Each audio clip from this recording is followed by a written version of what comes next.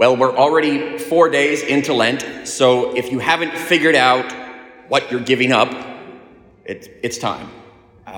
It's never too late, but it's one thing that we do for Lent. We decide I'm going to give up certain things. And I always encourage people, well, don't just give up stuff, also add some stuff. Because if you just give up stuff, you might just go back to doing that again when Easter comes. Like me, I kind of give up chocolate. But then when Easter comes, Russell Stover cream eggs, as many as I can get. So if you want to know what to get Father Sean, the priest that has everything for Easter, milk chocolate with vanilla cream, dark chocolate with raspberry, or dark chocolate maple. Those are my favorites. I'll take the strawberry too, caramel, whatever. Probably not the coconut, but Russell Stover cream eggs, not the Cadbury ones. Those are dumb. Russell Stover cream eggs. Okay, so I give up chocolate for Lent. Big deal, because when Easter comes, cream egg binge. And okay, what was the point? Well, I mean, sure, we exercise discipline for a little bit of time and strengthen our wills, sure. But I like to add things too. Like I'm trying to get up at 5 every morning, and as soon as I get out of bed, and I turn off the alarm clock, and right away I jump out and I make my bed. Literally, I almost fall over, but I'm going to fall over making my bed and get right going. So there's something I can add that hopefully when Easter comes, I think I'll just keep doing that. So we have things we add, we have things we give up. The problem with all this giving up stuff for Lent is that ultimately we choose it. And we're going to choose things that are just difficult enough, probably, but not anything that would be too terribly difficult. We'll give stuff up, but not anything that would cause real crisis of suffering. Who would do that to themselves voluntarily? Rather, I think the penance, the suffering, the difficulty that is most hard for us is that which we don't choose. The suffering that just comes to us unasked for, unchosen, and very much unwelcome. Notice that we have something in common then with Jesus. We always read at the beginning of Lent here of Jesus going into the desert to be tempted. Now we might think that, Jesus chose to do that. But actually, if we look at the gospel today from Mark, it says very clearly, no, the Spirit drove Jesus out into the desert. Now that's like, cowboys driving their cattle, that same kind of idea, or a shepherd driving their sheep before them, or a wind driving things. It doesn't sound completely voluntary. It sounds like Jesus was forced, or at least shoved, out into the desert. After all, who, in his humanity at least, would want to go spend 40 days in the desert with no food or water, and let's add, be tempted by Satan? That just does not sound very good. So Jesus too was driven. What are the sufferings in our life right now that we do not choose? I think of the sufferings today in my tribunal work, in the marriage tribunal. I see all the time the suffering of one spouse abandoned by the other. There's suffering. Who would choose that? And yet there's often the spouse left behind saying, what do? I didn't choose this. And yet the other spouses run off. Or certainly with COVID, we see, I'm out of work. I lost my job. I didn't choose this. Or I'm sick. I lost my health. Or my children or my family members or my friends, they lost their health. They didn't choose that. These are all great sufferings, and add whatever you want to from COVID from this past year. How many sufferings have been forced upon us, and we did not choose them. This time last year when COVID was just starting, I thought last year I referred to it like the lentiest Lent we ever lented, because we just had to give up all kinds of things, including being with our friends and family or seeing our loved ones. Who would choose to give that up?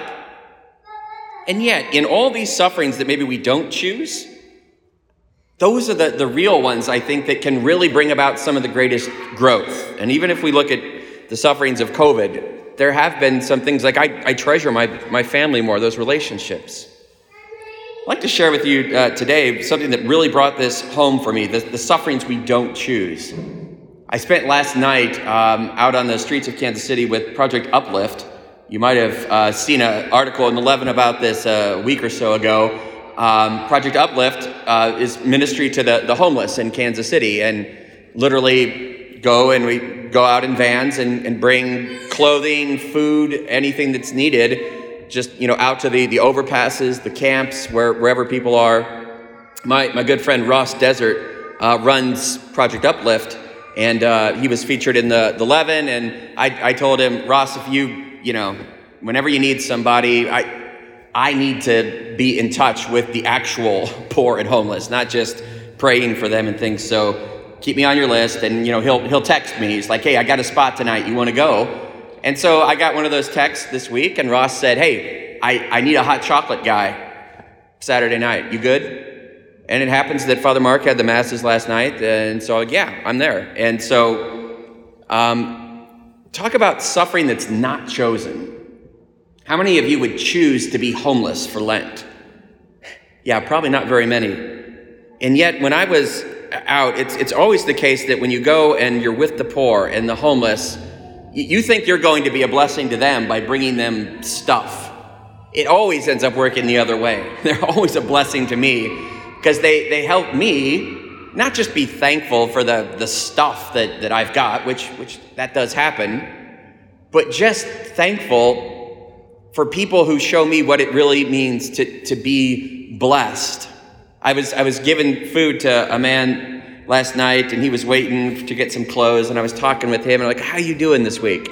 He's like, man, I'm blessed. And he's got like ratty clothes and hardly got shoes and probably hasn't had a meal since the last time the Uplift truck came by. And he's like, I'm blessed.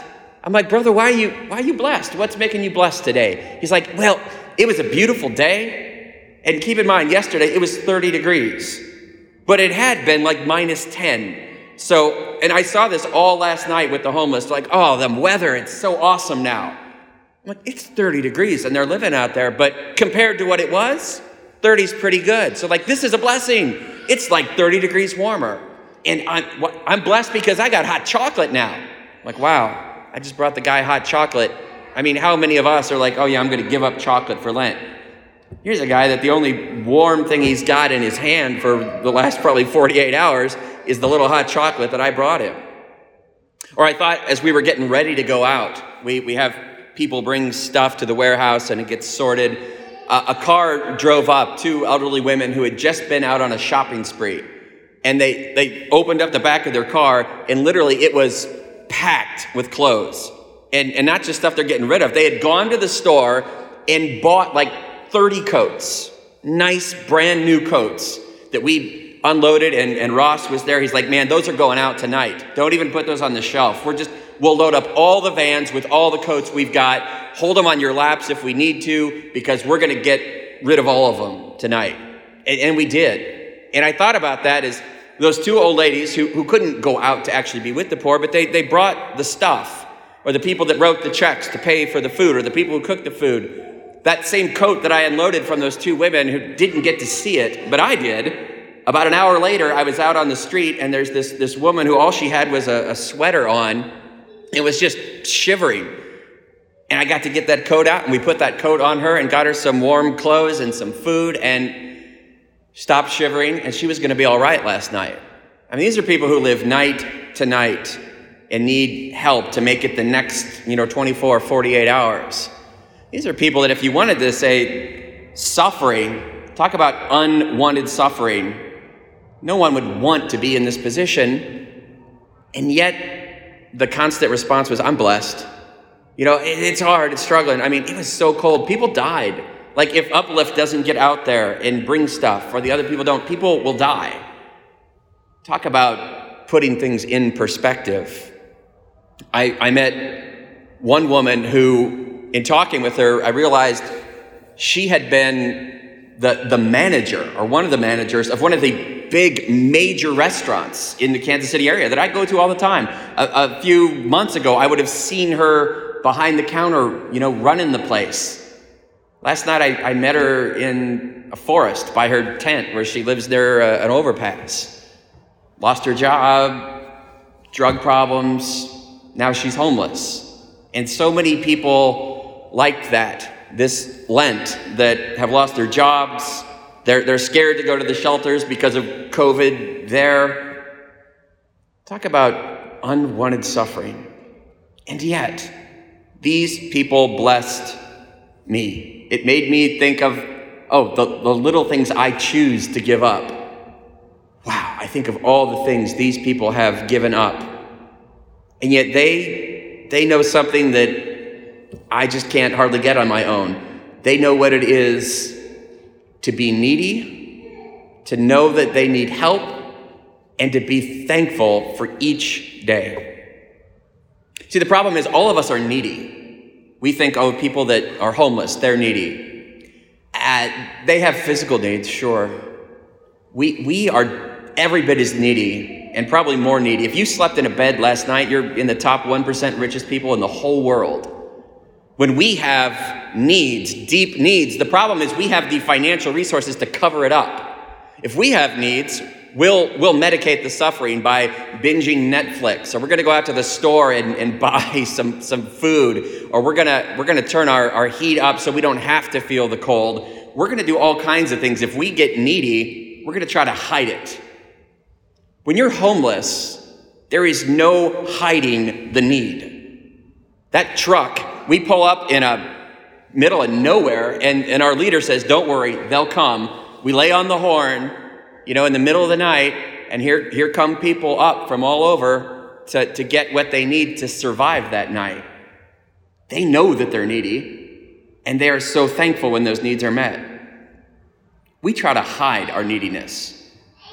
So maybe this Lent, sure, do all the give things up. But I bet the thing we most need to focus on this Lent is how needy we really are.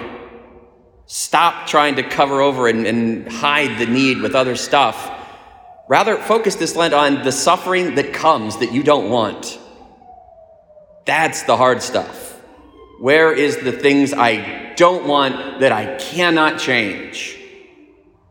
Instead of giving up chocolate, do that, fine. But focus on that. Where's the suffering that I don't want, that I am running away from, that I refuse to acknowledge my need? And then just humbly fall on the ground before God and say, "Lord, a needy one stands before you. I that speak am he. I need you, Lord."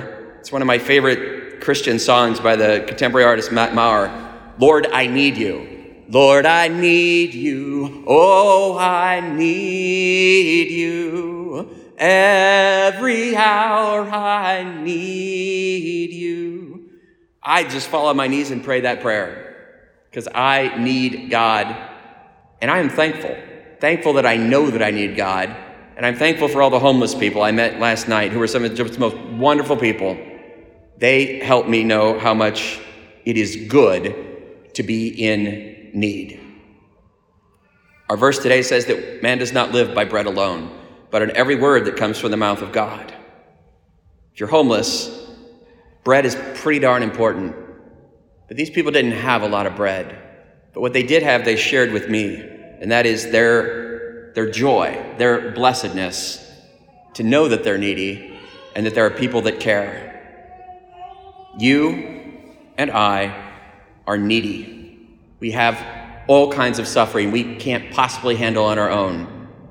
But are we willing to come out of our hiding, to come out of the forest, to come out from the underpass where we're living and say, "God, here I am. I can't do it without you."